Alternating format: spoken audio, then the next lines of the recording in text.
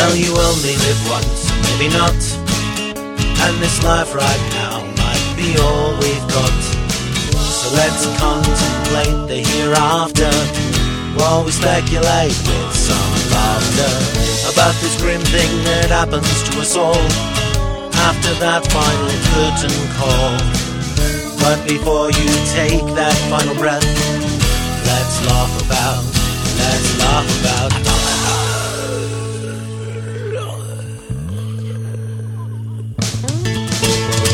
Welcome to Let's Laugh About Death, the dramedy podcast that celebrates life while contemplating the inevitable. I'm your host, Tim Rooney, and it is a nice sunny day today, middle of June. I think, is this the first day of summer? It's the 21st is when I'm recording this. It's coming out tomorrow, but I don't know. I can't keep those straight. Like the first day of spring, the first day, I just know what happens in June. And the other one happens in March. The other one happens in, September? And then December or something. So quarterly. This is a quarterly seasonal checkup. So we'll just chalk it up like that. But anyway, I know it's sometime now. And it was kind of cool. I was driving west. Well, I was riding because of the seizures. I just do more riding nowadays. But I was riding west with my wife. We were heading towards the mountains and there's snow. And I sit there and think about that. It's like, it's almost like you could go up in the mountains and get a little escape from whatever season you're in. Unless, of course, it's wintertime down on the, regular level, then you're pretty much screwed either way. But if you wanted to say, you know what, it's the middle of summer, and I want to go experience winter for a weekend, you could.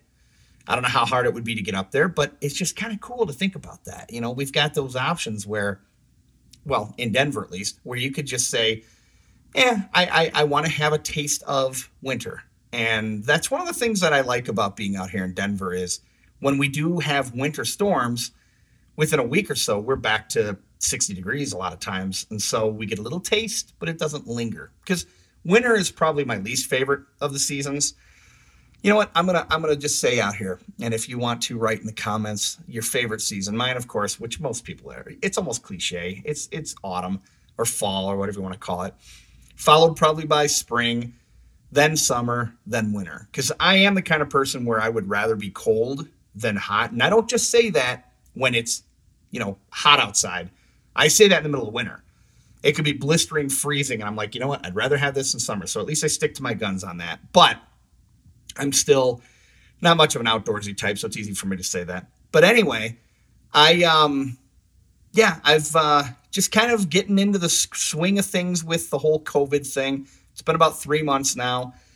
I don't want to say the new normal, but the adjusted lifestyle, we'll call it that. Because I've noticed something. There's a lot of bad names for things that are coming out that really don't mean what people think they mean on the surface. Things like global warming or defund the police. They really should call it reallocation of funding of the police or climate change. But once you let that cat out of the bag, people just go, well, it's not getting any warmer, so, whatever. So I don't know. The whole COVID thing, it's an adjustment. We went shopping today and there's just an adjustment. So, in fact, my guest today is Kevin Rose. And that's one of the things we get into. We kind of discuss the whole COVID thing. It's a back and forth. And granted, this was back in May when we recorded this, but he brought up some good arguments. And I'm still someone who wears a mask, but it was definitely interesting to hear his side of things. And I'm very much open to both sides. I don't sit there and just go, it's my way or not. I like to hear both sides of the story. I like to hear people's opinions because oftentimes it's just a matter of you don't listen to them, so you just automatically assume they're wrong.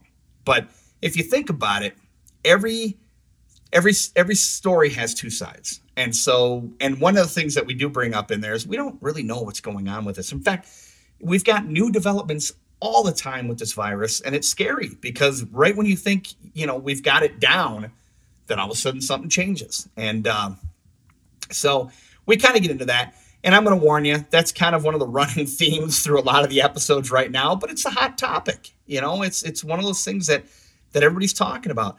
That, and of course, the developments that have been happening in the recent weeks when, as of when this episode airs with all the Black Lives Matter movement, those two things are, that's the 1-2 punch of what's going on with our whole society.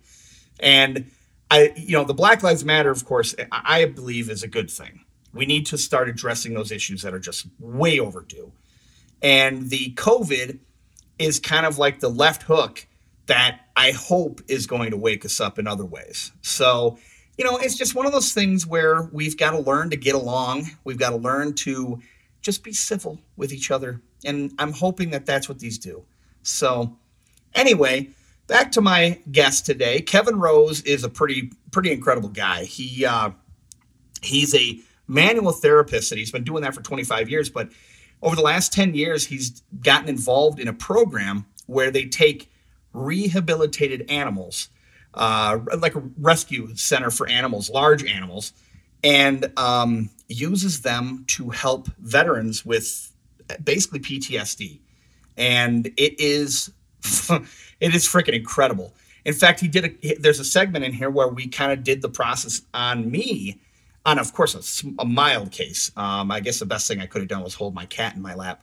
But I go through the process with him, and he just shows me just a taste of it. And it gives you that idea of how this whole program works. And I definitely recommend checking out the website. It's just pretty cool. But I'll put all the notes and everything in the description.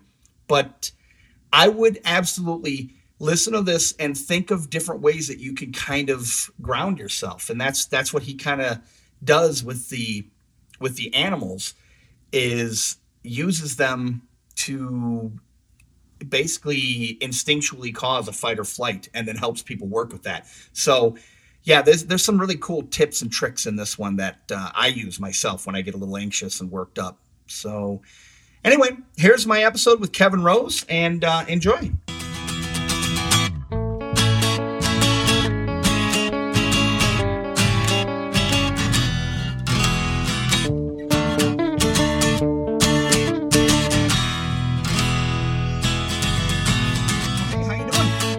I'm doing well. Good. So, tell me a little bit about yourself. I've been a manual therapist for about 25 years, which means I work with my hands, helping people recover from injury, sickness, things like that. So I've done that for about 25 years. For the past 10 years, I've created a program that I work with combat veterans, free to combat veterans. It's called The Catalyst. And it is a human-animal interaction experience where I help people go from feeling totally stressed out to absolutely calm in just seconds. Wow. The kicker is I do it by bringing them face to face with tigers. Tigers? Okay. Tigers. I got to hear more about this. That's right. I did not expect that. I was thinking, if anything, a llama or something. Well, okay. We've got some emus. Okay. They join in every now and then. Yeah. So how does that work? How do you bring them? I mean, I'd be scared shitless, honestly. Yeah. But the animals, they live at a rescue animal sanctuary. I've been working with a place called the Care Foundation for about 10 years. They rescue animals from adverse situations and give them forever homes. Nice. So I set the program up about 10 years ago. It started 20 years ago, right after 9/11. Got the direction to create a program for the military, for combat veterans coming home, to help them reintegrate. And so 10 years later, I found a place to work here in Central Florida. Animal Sanctuary, approached the owner after volunteering there for a month or so, told her my plan. And it turns out her father was a Vietnam veteran, and he committed suicide as a result of PTSD. Wow.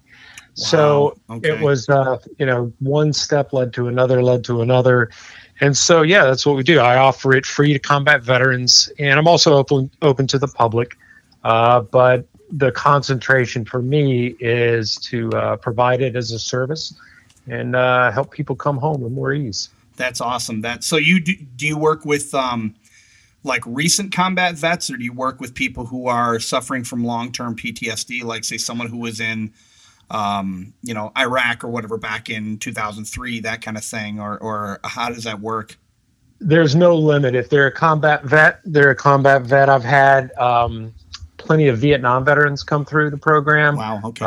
Iraq veterans, even had a Korean veteran who came through. Holy cow. Okay. Yeah, I mean, that's the thing about war. It doesn't ease up on its intensity when they come home, for sure. So totally.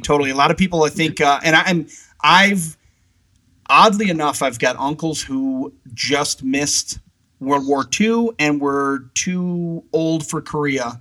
I've got brothers who were in the military, but they got out by the end of the late 80s or something like that, and they were stationed over in Germany and that. But I don't know, or I don't have anybody in my family that has seen war face to face. My sister had an ex-husband who was in Vietnam, and I do remember him. He did not like to talk about it, and anybody that I talked to, they really were hesitant to talk about it. So, a lot of people think that you get home and it's over, and I know that that's not the case. So that's awesome that you're doing something like this. Yeah, I mean, it's a rough road for a lot of men and women both. Totally. When you're there's something called the fight, flight, or freeze response. I'm sure you're familiar with that. Absolutely, but it's basically, like when you have a car accident, that jar, and then your heart races, and your breathing gets heavy, and what happens is when you're exposed to intensity over and over and over, that fight, flight, or freeze response basically gets stuck on full throttle. And so you think about then coming home, quiet actually becomes the enemy because your mind just is still on that amped up level. So it's something that I've been grateful that to have the opportunity to do, and so it's been a great program to have for sure. Yeah, that's, in fact, if I'm not mistaken, there have been songs. My memory eludes me. I want to say it's the one by Alice in Chains. Rooster kind of touches on that, where it's like, I don't think it's even that song. But I remember songs that they kind of describe the fact that you are always stuck in that mode when coming back, and that makes sense. I mean, if it's one of those things.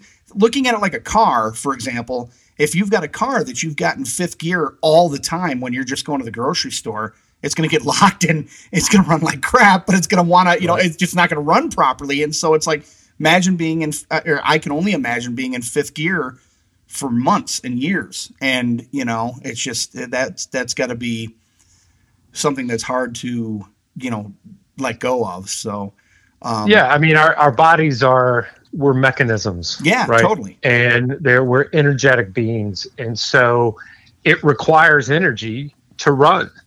Yeah. And so if you've got some part of your body that is running on full tilt all the time, it's going to drain all the energy that could be used for health, for, just peace of mind. Everything is being drained to accommodate, this fight, flight, or freeze response. And so, not only is it mentally draining, but eventually it takes a toll on the physical. That's the way our mechanisms are set up. One always affects the other.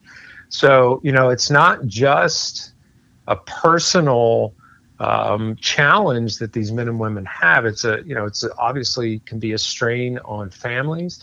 But if you look at it from a physical standpoint, which we have to as a nation, how much money is being spent to accommodate this high intensity? You know what I mean? I mean, how much, even though, of course, the men and women need to be taken care of when they get home, but how much money is being spent to just accommodate it with pharmaceuticals, and just make it kind of smooth over the surface. Totally. So it's a question on a whole lot of levels. And it's just something that I found that really turns that fight, flight, or freeze down quickly, and It's something that empowers the person to do it themselves. So now they actually can do something about it. And because it's such a basic response, what I'm teaching is such a basic thing, the body adapts it really quickly. And so it works really quickly. Now, is this something that they can adapt? You mentioned that they learn it and everything. Can they use it like they feel the triggers kicking in that would normally cause them to have issues? Can they refer to these muscle memories, so to speak, that they can use then in when they're outside of your animal sanctuary and that? Absolutely. Working with the tigers and the other animals, that's the novel approach, right? I mean, it's very cool to see how your being affects the environment. So if you come in, you're angry, you're sad, you're whatever, the animal will literally mirror what you're feeling. And so I teach this really simple process. It's a grounding process, getting you back in your body. And when they do that, they can then see the animal settle down as well. So it's like a biofeedback, but it's done with tigers, which is even cooler, in my opinion. So. And I guess, the thing is when you're looking at a 600-pound tiger, it's not like you're looking at a 15-pound chihuahua or something like that. You're looking at a very intimidating animal. And so it's amplified, because I know cats and dogs and things like that will mimic your mood. They'll sense it. They can sense it. So it's almost as if you're taking that concept and blowing it up on a large screen TV for them to see. So. Yeah, no, absolutely. And it's what happens is, I don't know if you've ever been close to a tiger, but they are massive animals. And so the reason that I started using alpha predators like tigers was because when you're close to them, it literally elicits that fight, flight, or freeze response. Oh, I'm sure. But in a safe way, because they can be excited and still have that same dynamic. The fight, flight, or freeze, it still feels the same as fear. And so it elicits that response. And in doing so, I can teach them this technique right then and there. And yes, they learn to turn it down from those cues. Back to your original question, I just wanted to touch on this briefly. Mm-hmm. Our body is constantly giving us biological cues. So when you're hungry, what do? You eat.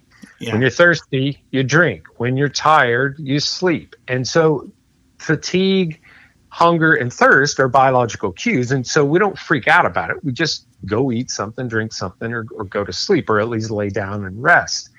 And, we don't think about it. But when we get stressed and in pain, we immediately shoot up into our heads and begin trying to figure out a way out of it.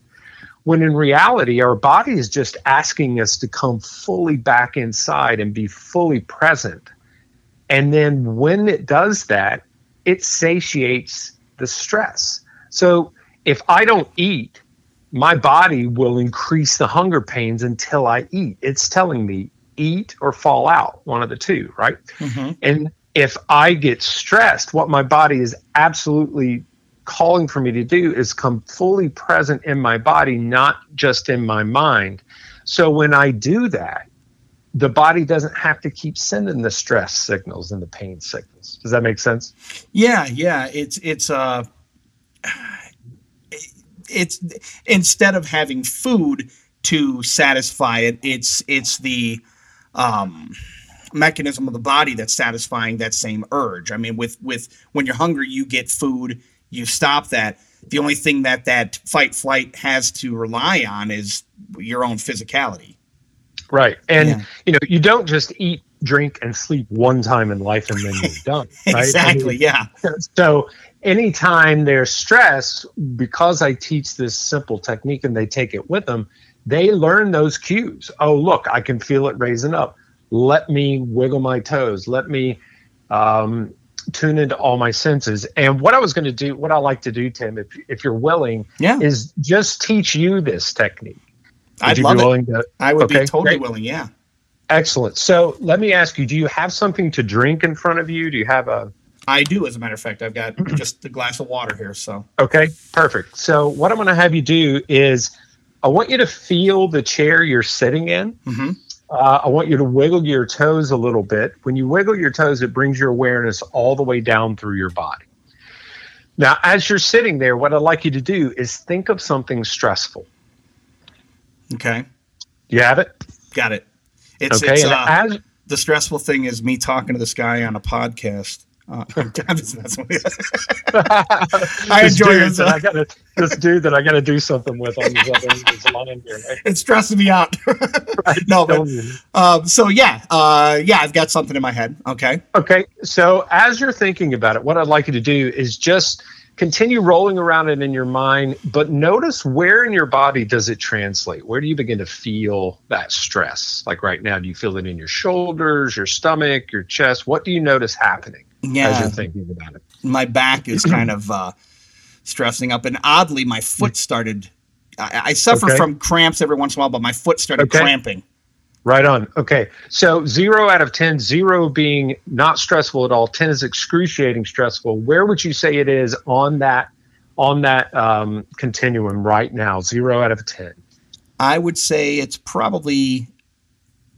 something that plagues me a lot. In this moment. And in this moment, I would say it's probably about an 8. Okay, so pick up the glass of water. Okay. Hold the glass in your hand, and I want you to bring your awareness down to your fingers. Notice the texture of the glass. Notice the temperature of the glass. And as you're holding it, lift it up, take a drink. And as you take a drink, I want you to listen to the sound of the fluid going down your throat. Taste the taste, smell. And then bring your awareness back down to your fingers. Okay. Now, 0 out of 10, measure that level again. Yeah, it's gone down. It's maybe. What would you say? 4. All right. So how long did that take us? 20 seconds? If that, yeah. Yeah. So in 20 seconds, you literally dropped your stress level by 50%. And this is the first time you've ever done this. Yeah. Right? So what happens is when you bring all your awareness down inside your body, when you use your senses to bring you right into the present moment, it doesn't distract you from the stress. The stress actually distracts you from being in your body and brings you up in your mind trying to figure it out. So when you use that cue, say it's that cramp, when you use that cue, you come down into your body, wiggle your toes, use all your senses all at once, and that says to your body, okay, here I am. So that satiates that fight, flight, or freeze response. Interesting. Now, if you can do it and get 50% reduction the first time you ever do it, imagine if just throughout the day, if you're in your car, you're holding your steering wheel, smelling the smell, tasting the taste, seeing the colors in front of you, listening to the sounds. If you're constantly engaging this little technique, what happens is when you get in stressful situations, your body is already adapted. As you said, muscle memory, your body is already adapted to this, and it will call on it really quickly. That's wild. Yeah, it's awesome. Yeah. There's the homeostatic mechanism in the body, and basically what that is a mechanism that finds balance. And so anytime you're taught something that will help the whole, your body will adapt it really, really quickly. And this is one of those things. It probably because the body wants to stay balanced, and so it's going to try to remember that and utilize that as a answer, just like food. Yeah, man. It's trying to. Our bodies are incredible mechanisms, man. They're trying to keep us on the planet. They're trying their best, right? Yeah. As much as we beat them up, they still try to keep things balanced. So it's a really simple technique. But I've been using it. My grandmother taught me it when I was 12 years old. Oh, wow. And I've been using it ever since. Now, I didn't know what I was doing for many, many years with it until it came time that I began developing this program. And I was like, oh, that's what she was teaching. Yeah. Well, and a lot of times, people tell you to just stop and breathe. But yeah, that helps, but it's still one of those things where I think having the tangible thing to almost change your minds, your focus onto, yes, is what it gets better results. Yes, it brings you into the present moment, because think about it. Anything you're worried about or anything you're scared of is not here right now. True. It's a scenario that you've created for the future or some past memory that you're trying to rehash and put it in a box so you can put it on the shelf and be done with it. Very little of the things that we're dealing with in life are in this moment. It's always about something else. So when you bring it back to this moment, then it changes your state that quickly. And that's interesting that you mentioned that, because I myself, I've been in several car accidents. Oddly enough, none of them were my fault, and I'm not just saying that, but it's just, victim of circumstance kind of thing. And every time I don't get upset. I don't get mad. My car could be totaled and I don't get mad. I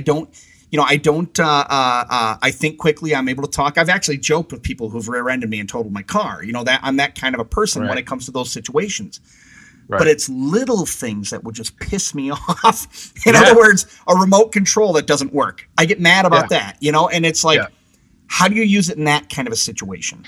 Well, it's not even the remote control that's pissing you off, really. It's what happened 3 hours earlier that has led you into this state that now you're picking up the remote control and it won't work, and that throws you over the edge, right? That makes sense. Okay. It's those little things that cascade all day long, and that's human, right? We all totally do that. And look, I'm still the king of temper tantrums, right? But at the same time, in the back of my mind, there's this thought saying, you have another option here. Yeah. Right. And sometimes I choose it, sometimes I don't. And that's also part of being human. But I can tell you that it makes all the difference in the world, just having that option. Yeah. Because everything is based on intention. So if my intention is to be at peace, that's where I'm going to go. That makes sense. How do you handle people who, let's be honest, there are people who just genuinely almost seem like they want to be mad all the time. Yeah, absolutely. How do you handle those kinds of people when they come in and is it a facade? Is it a protective barrier where it's like, I'm an asshole, I know nobody likes me, I don't give a shit, that kind of a thing? It's like, how do you break through to people like that? I don't try to break through. You know what I mean? Mm-hmm. All I do is offer. Okay. So there's a physics phenomenon called resonance. Are you familiar with that? No, I'm not actually. So let me tell you just really quickly. Resonance, basically the phenomenon of resonance is when two objects are attuned to the same frequency. If one object oscillates or moves, if the other object is in the same proximity, it will move as well.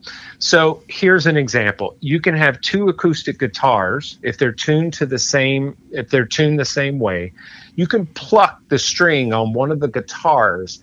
If the other guitar, it can even be across the room, is in the same room, it will begin resonating that same note. Wow.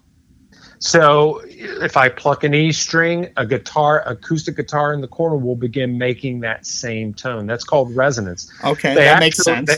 They actually attune metal in airplanes to a different frequency than the engines, because if they don't, the airplane will shake apart in air. Right? Wow. So okay. Yeah. Resonance is a physics phenomenon. So what I'm telling you right here is not woo-woo. It's absolute science. Totally. Yeah. So if I can ground myself and I can stay grounded when I'm with someone that is like that, what happens is I'm offering out this resonance of grounding and peace. Now, every human being, we're different shapes, sizes, colors, whatever, but we're all built the same way. We all have the same functions. We all have the same everything. And so everyone has the ability to resonate at this peaceful frequency. So if I'm grounded and I'm resonating that, the other person will pick up on that immediately. And so I don't have to try to do anything. I just stay grounded. And I walk people through the process, and eventually, because it's more comfortable to be at peace than it is to be pissed off, they'll eventually come there. Now, they may not stay there, right? Just like I don't stay there. But what occurs is they're given a tool, and that's my job. My job is to offer this tool, and that's it. Yeah, well, and again, it comes to, what's the old saying? Help those who help themselves, kind of thing. It's almost like if they're not willing, there's only so much you can do anyway. Yeah, absolutely. It's not my job to care if they change or not, right? Totally, my job is just to offer this information, to offer this technique. Look, here's a gift that was given to me. Now I want to give it to you. Whatever you do with it, totally up to you. Totally. But I can tell you right now, I've become friends with a lot of the vets that have gone through the program, and I can see a difference in their Facebook posts, pre and post program. That's so okay. It's there's a dynamic there that shifts, and it's not about changing who they are. It's just about taking the edge off. The military trains people to be in that high state of alert. They have to. It saves lives. It's totally, yeah. But the problem is they suck at teaching how to turn it down. They just don't, right? And that's what I do. You would think that the military would offer some kind of I have heard that there are programs where it's reacclimating into society or something, but it's a couple weeks. And let's be honest, you're surrounded by other people who are in the same situation as you, resonating at that same frequency. Yeah. And, listen, a lot more programs have come about in the recent years, and it's great to see.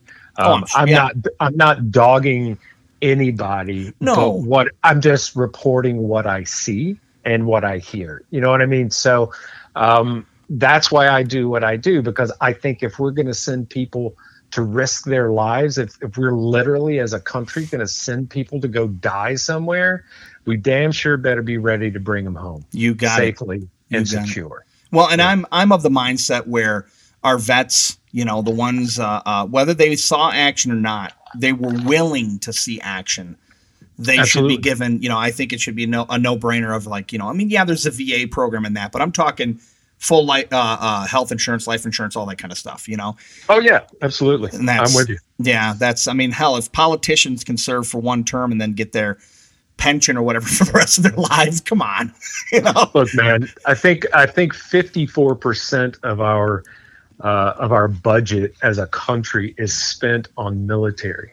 Right? Yeah. And they're not spending it on the people. No. They're not, it's going to contractors to build bigger planes and all the toys and that. Yeah. Yeah. So, I think our priorities are, I hope they're beginning to shift a little bit. But that's the long and short of it is eventually they have to shift. We have to put that focus back on people. Either totally. That or just stop invading places. I'm all good with that too. That's right. That would be an easy answer. Why don't they just stop? Just stop waging war. Yeah. And that's exactly that's it blows my mind how some things that's the answer. We'll just send it by. What is the point? I remember there was a movie where this might have been in the 80s, and it was a B movie or something where all the conflicts were settled by two robots that went in and fought each other. That's the same. Right. It serves the same purpose. Yeah, look, let's get a game of Rock'em Sock'em Robots, yes. Put it up on there, and let's just, that's the deciding factor. Whoever wins. Wins, because if you got to get it out that way, that's fine. Look, I've never, any combat vet I've worked with, none of them have ever said, yeah, war was great. Yeah, right. Now they all say, I will say that they all miss the camaraderie. Totally. Because it's a brotherhood. They're protecting each other's backs, man, Yeah. And so that's what they miss. But none of them have ever said, yeah, war's awesome. That's exactly. It's almost like you, I was talking with somebody on a previous episode, and it's like, you know, when you're in the military, race and gender and all that kind of stuff is gender, maybe not so much because you do still hear some horror stories, but that's lightening up. But race specifically, that is getting to be a lot more camaraderie in that regard too. You know, it's less of an issue, especially in a combat type of environment. You know? Yeah, I hope so. I hope so. I've never been there personally, but me neither. I hope so for sure. It's one of those things. I can't get my mind off the visual of the Rock'em Sock'em robots. Robots. I would love to see 80-story tall robots just going at it in the middle of the Pacific.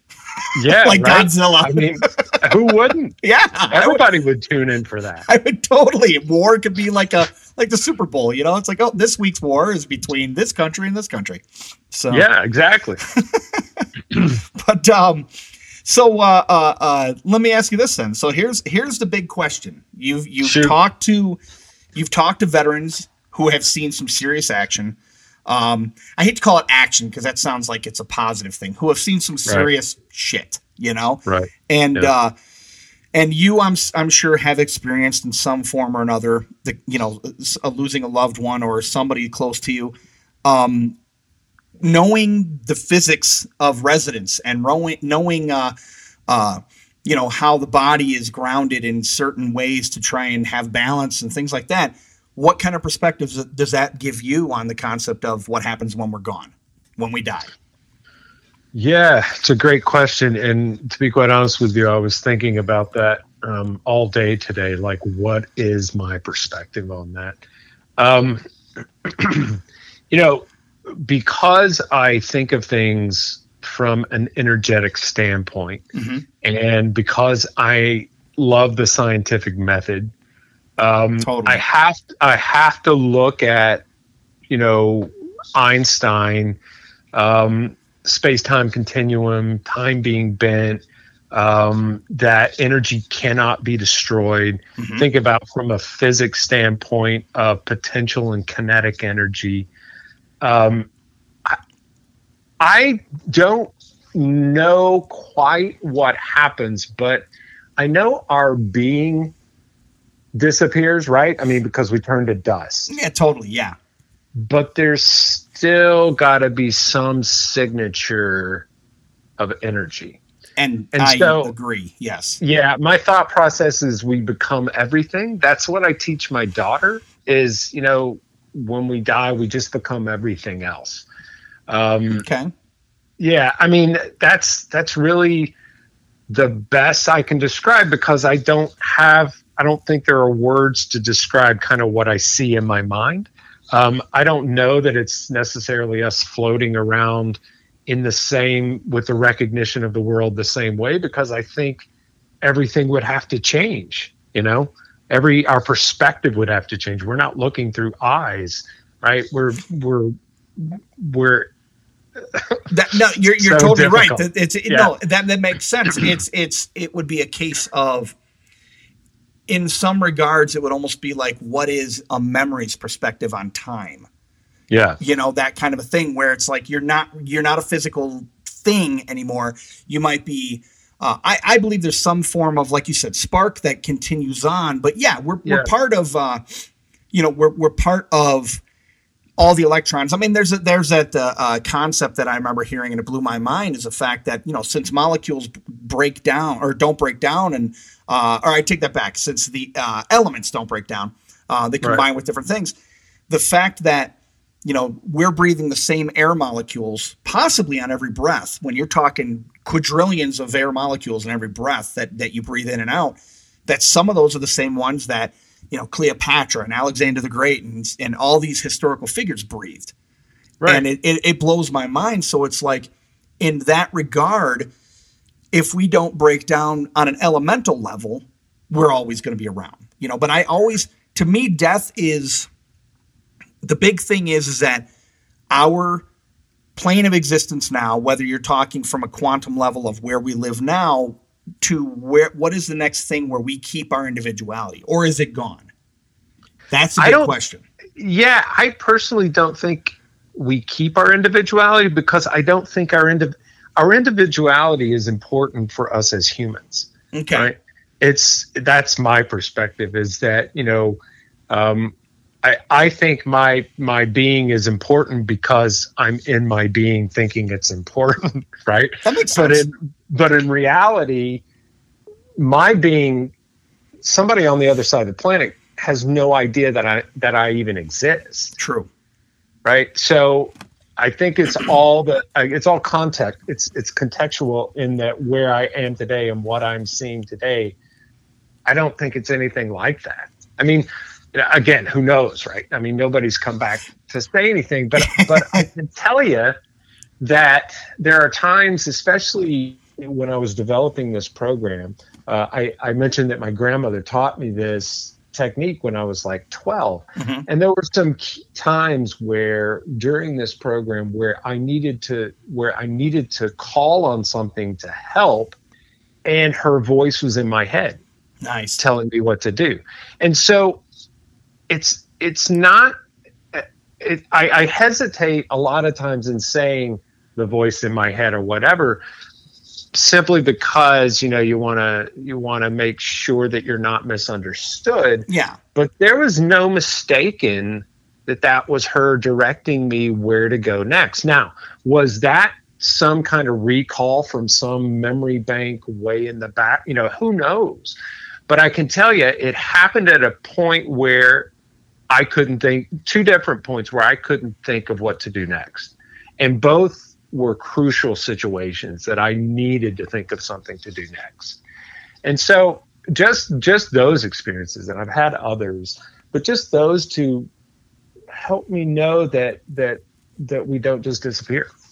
And that's, you bring that up, and I had a similar experience. Excuse me. One of the things, and I've told people this before, but one of the things that prompted me to do this podcast is I lost 3 very close people to me within like 4 months period of time. I lost a friend of 30 years, a friend of 25 years, like 2 months later, and then a sibling a month after him. And it got me thinking about that. No, I appreciate it. And I joke about him, and I was bad mouthing my brother who died earlier today. That's fun. So right. That's what that's what the podcast is about, right? Exactly. And I was talking with a coworker, and I'm like, hey, he would appreciate it. He'd be laughing at this crap, Right. But exactly. Anyway, and it's a way, just that there, I think, is a way to kind of keep almost in contact. I'll talk to them. I don't expect an answer, but I will, I'll say things like that. But there was one moment in particular where it was the day that my friend, the first person in this group, died. And he was pretty much an agnostic. At one time, he was an atheist. The funny thing about him is he was going to go become a priest. And then he talked about how he really doesn't have faith in that, but he likes the ceremony and all that, but he was like, it's not that I don't believe in a God. I don't have proof of a God, because he was very logical. I called him my Spock, Right.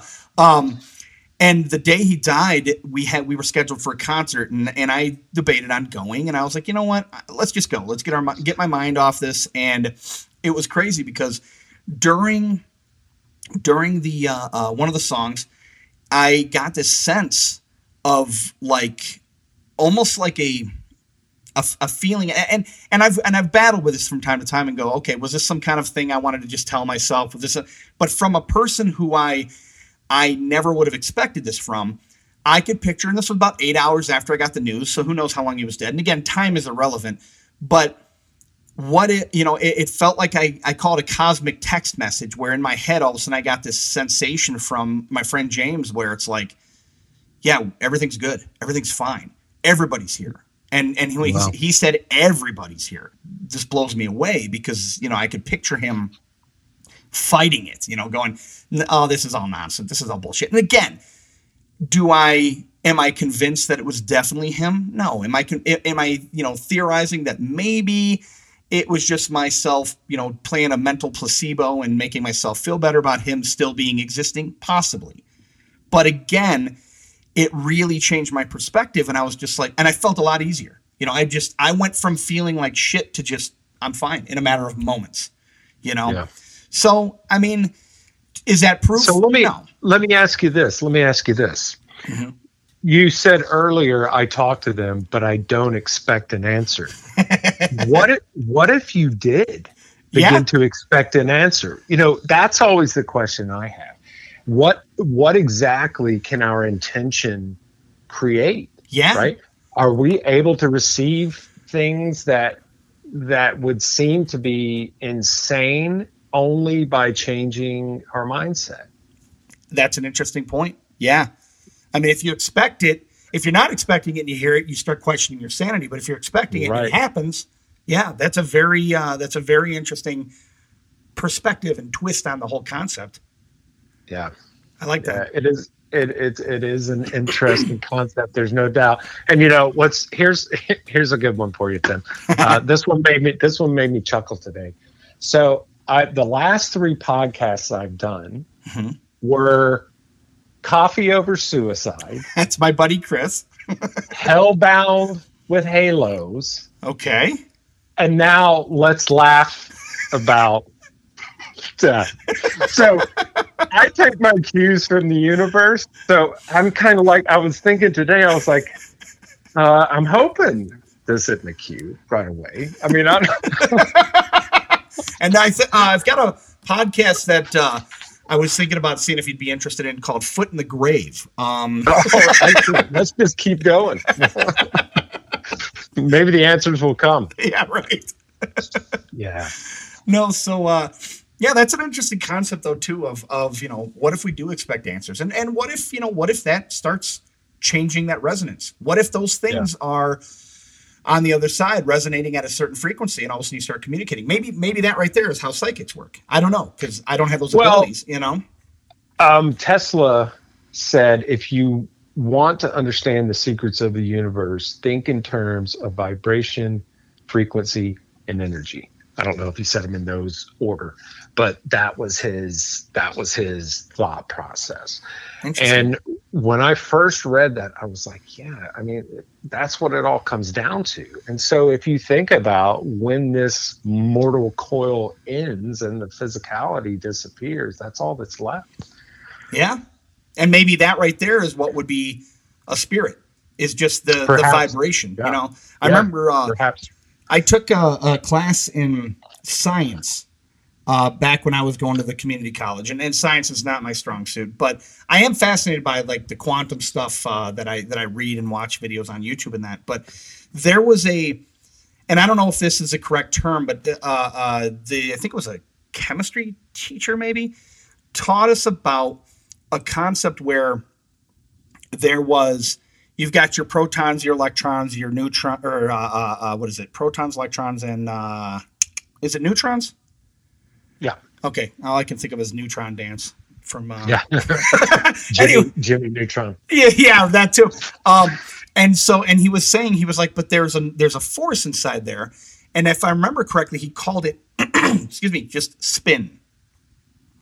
And it was, and again, I didn't look this up to confirm this, but he made it sound, and of course he might have been pulling our legs, I don't know. But the way he made it sound was that this was a force that's in there that just kind of is. It's not it's not positive, it's not negative, it's nothing like that. It's just kind of almost like the Force in Star Wars, if you will, but on a microscopic level. And it's just kind of there, that just is almost that empty space within the cells, that empty space within the electrons and molecules and that.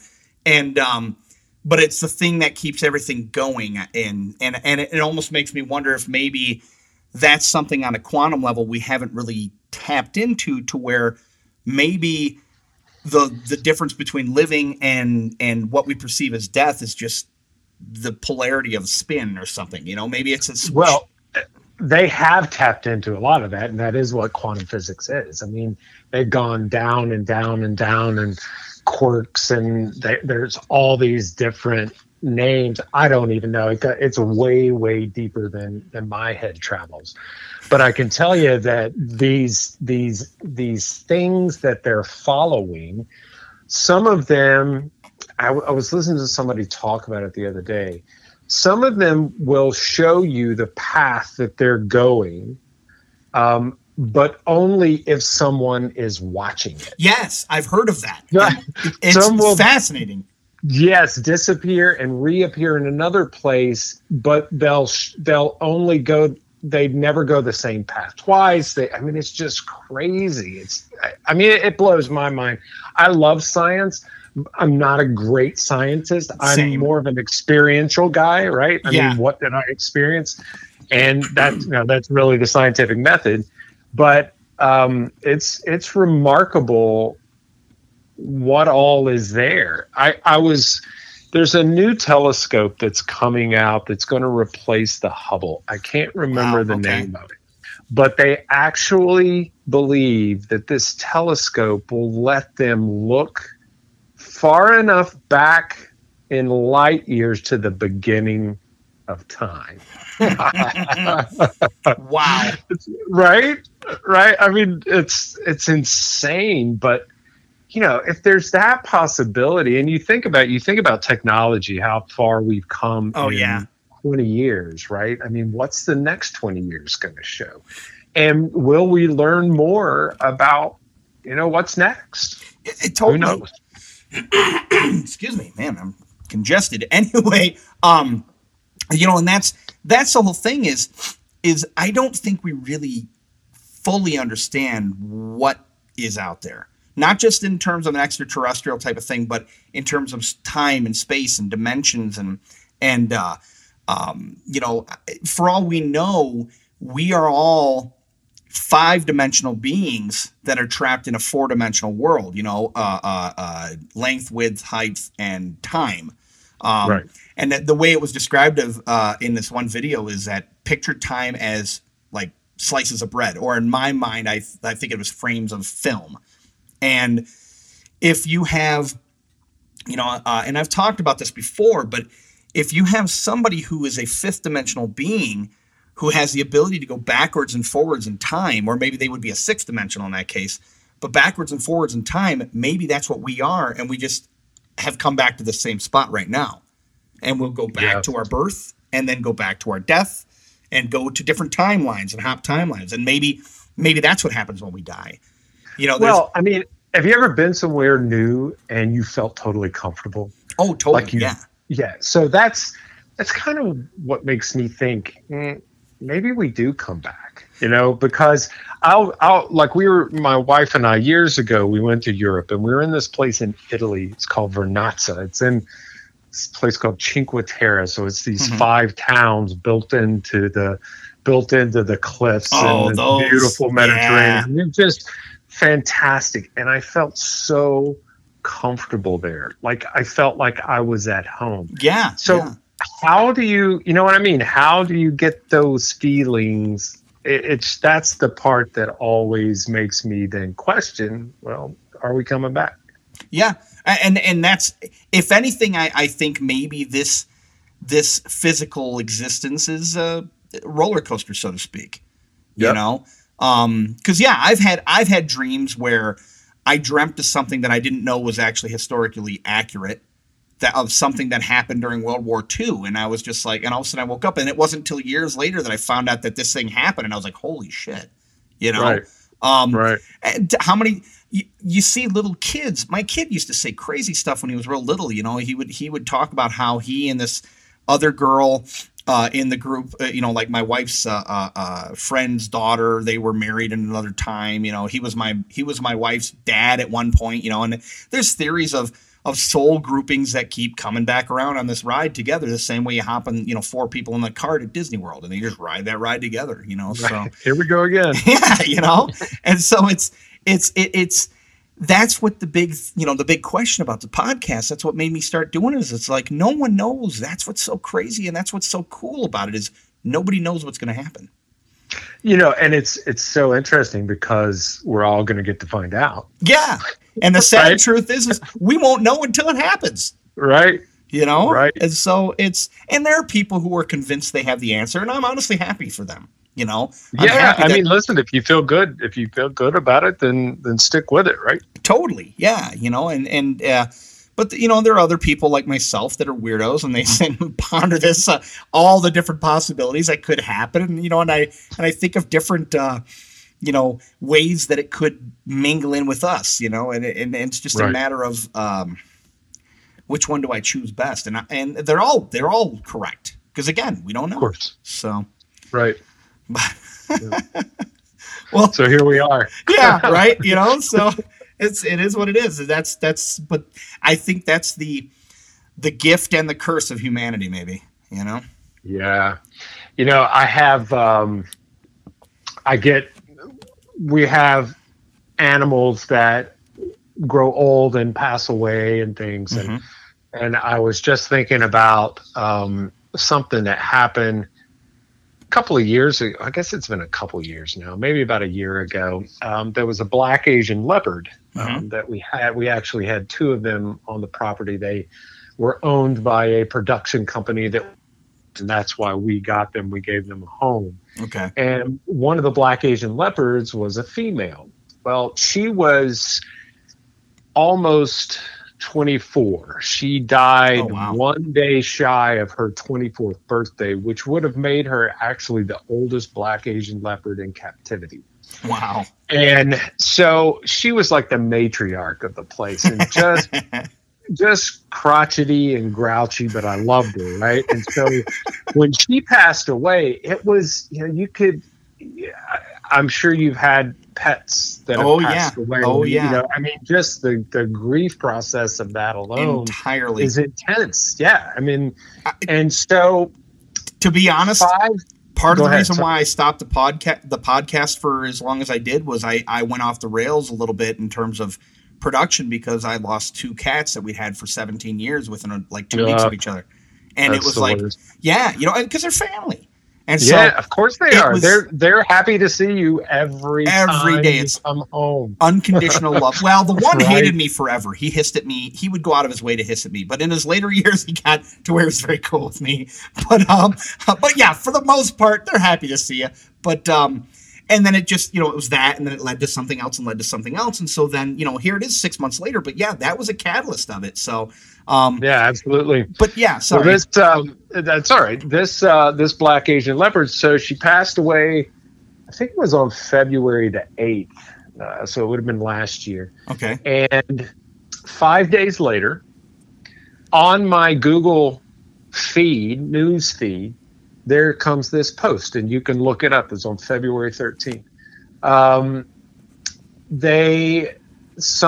don't know who the organization was. They had wildlife cameras in Africa, and for the first time in 100 years, they got a picture of a black leopard. Yeah. And so when things like that happen, I don't know. I can't believe that there's not something.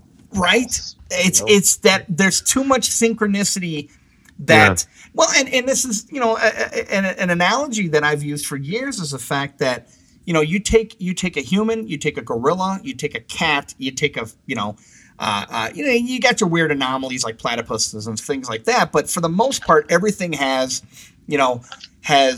a brain of some form, two lungs of some form, a stomach, or, you got your weird deviations like cows with four stomachs, et cetera, et cetera. But for the most part, we're carbon-based. We have blood. We have, a lung breathing system and all that. We're basically the same machine, just in different makes and models. Right. And it's just, it's kind of fascinating. So if that's, if that rings true with the leopard, something like that happens 5 days later after 100 years. There seems to be more than just a coincidence. Well, yeah, and just the fact that it popped up on my feed and it popped up on your feed, totally. Yeah.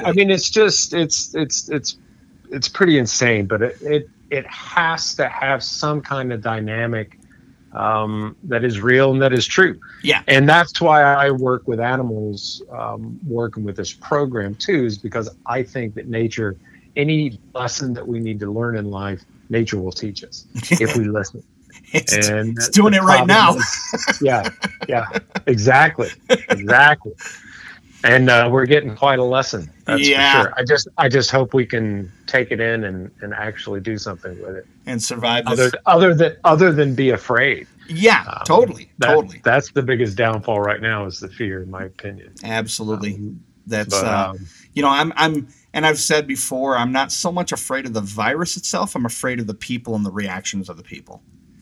And I'm not saying the virus isn't bad. Don't get me wrong. I know people in the medical industry. Look, it's a nasty virus. There's no doubt about it. Yeah. But I got to tell you, I've studied anatomy and physiology, inflammatory response, the immune system for 25 years. I mean, that's what I do. I study how stress affects the body. Oh, yeah.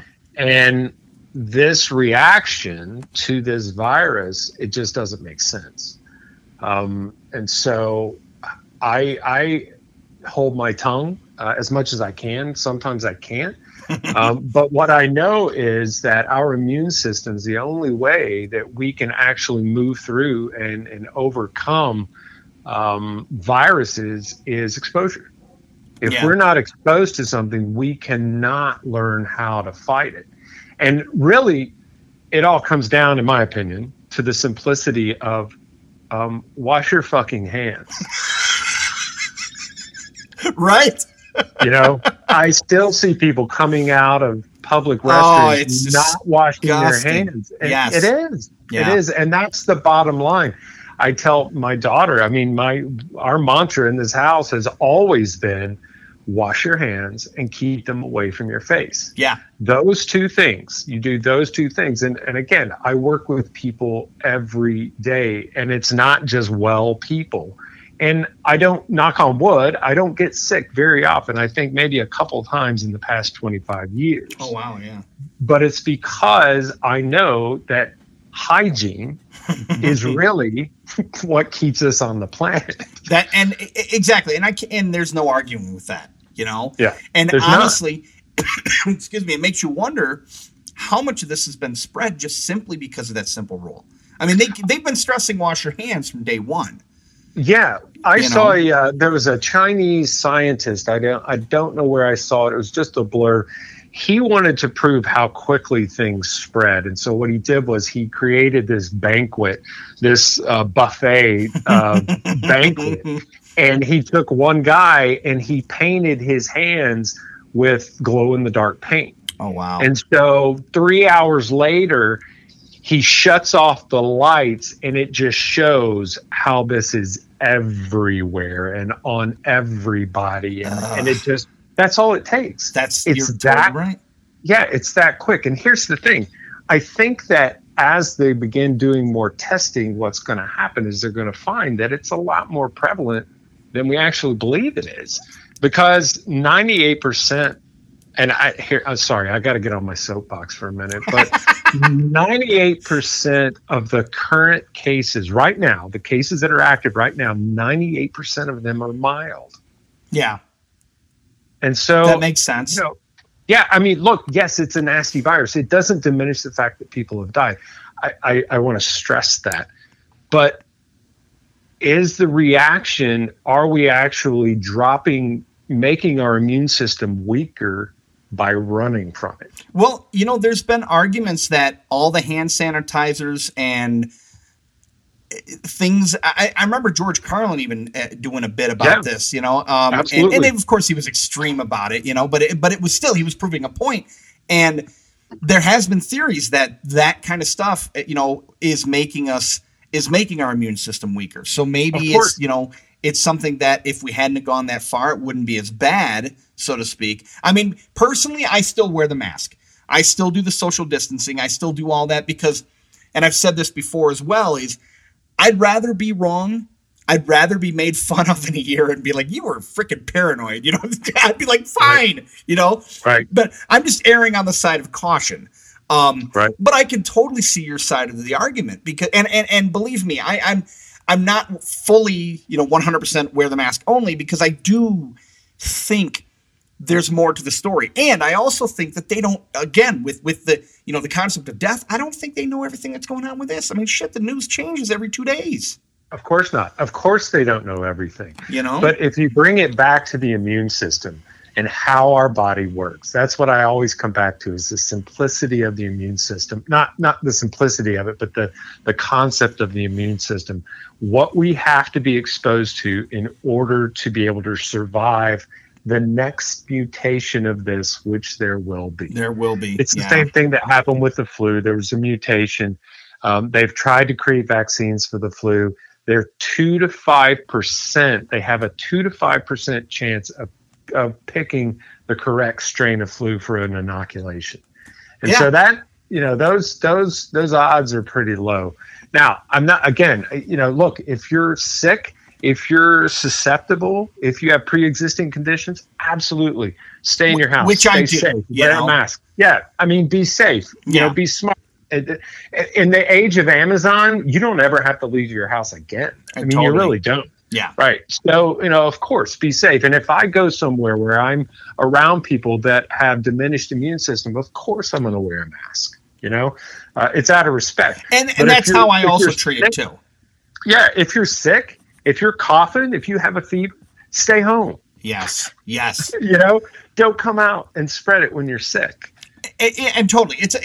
That's also largely why I do it, is out of respect, because it's going to protect me from other people, but it's also going to protect you from me, because I don't know if I've got it.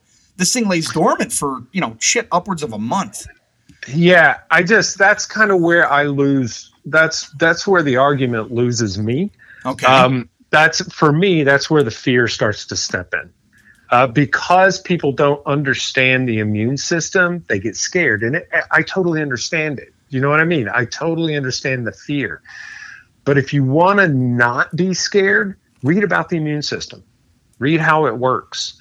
Learn that, yes, it may be sustained. It may be, but here's the thing. I believe it's so much more prevalent throughout all of the world already. I believe that we're running from something that's already there. Yeah. And so I've read, and again, I can see both sides, because I've seen statements where medical agencies have said, well, if they had it in their system, we're chalking it up as a COVID fatality. Yeah. But in the same sense, I sit there and go, but why are there so many freaking people in the hospital on ventilators then? Listen, I mean, it becomes a whole big game. If there's something called psychogenetic illness, are you familiar with that? I'm not familiar with the term, but I can see where you're going. Continue though, but I've got an idea of what you're talking about. So here's an example. I was just reading a scientific paper about this, a peer-reviewed paper, where a woman in a school succumbed to fumes of what she thought were fumes, and she got sick. Now this has got nothing to do with the virus. Mm-hmm. This was just another case study. She got sick, and like 70 of the students after her got sick just because they were her students. Now they went in, the authorities, whoever they were, that I'm of course paraphrasing this paper, but they could find nothing. Wow. Nothing. And what ended up happening, there were like 2 whole communities that were shut down because everybody was getting these symptoms. Psychosomatic, essentially. Basically. Okay. But it's called kinetic illness? Psychogenic. Oh, genic. Psychokinetic. Where the hell did I'm taking notes, believe me. Right. Psychogenic illness. Okay. And I'm not saying that that's everything, but if you go back to the original talk, what we were talking about, resonance. Mm-hmm. If I'm resonating fear and I'm resonating all this, what does that build? What does my microcosm do for the macrocosm? And if you've got the authorities saying, we're all dying here, what's going to happen, man, to people that are scared anyway? Yeah. What happens? And so, of course it was nasty. And now they're finding out that a lot of the treatments with the respirators were actually probably causing some of the deaths, a large amount of the deaths, to be quite honest with you. Like 88% of the people on respirators in New York died. Wow.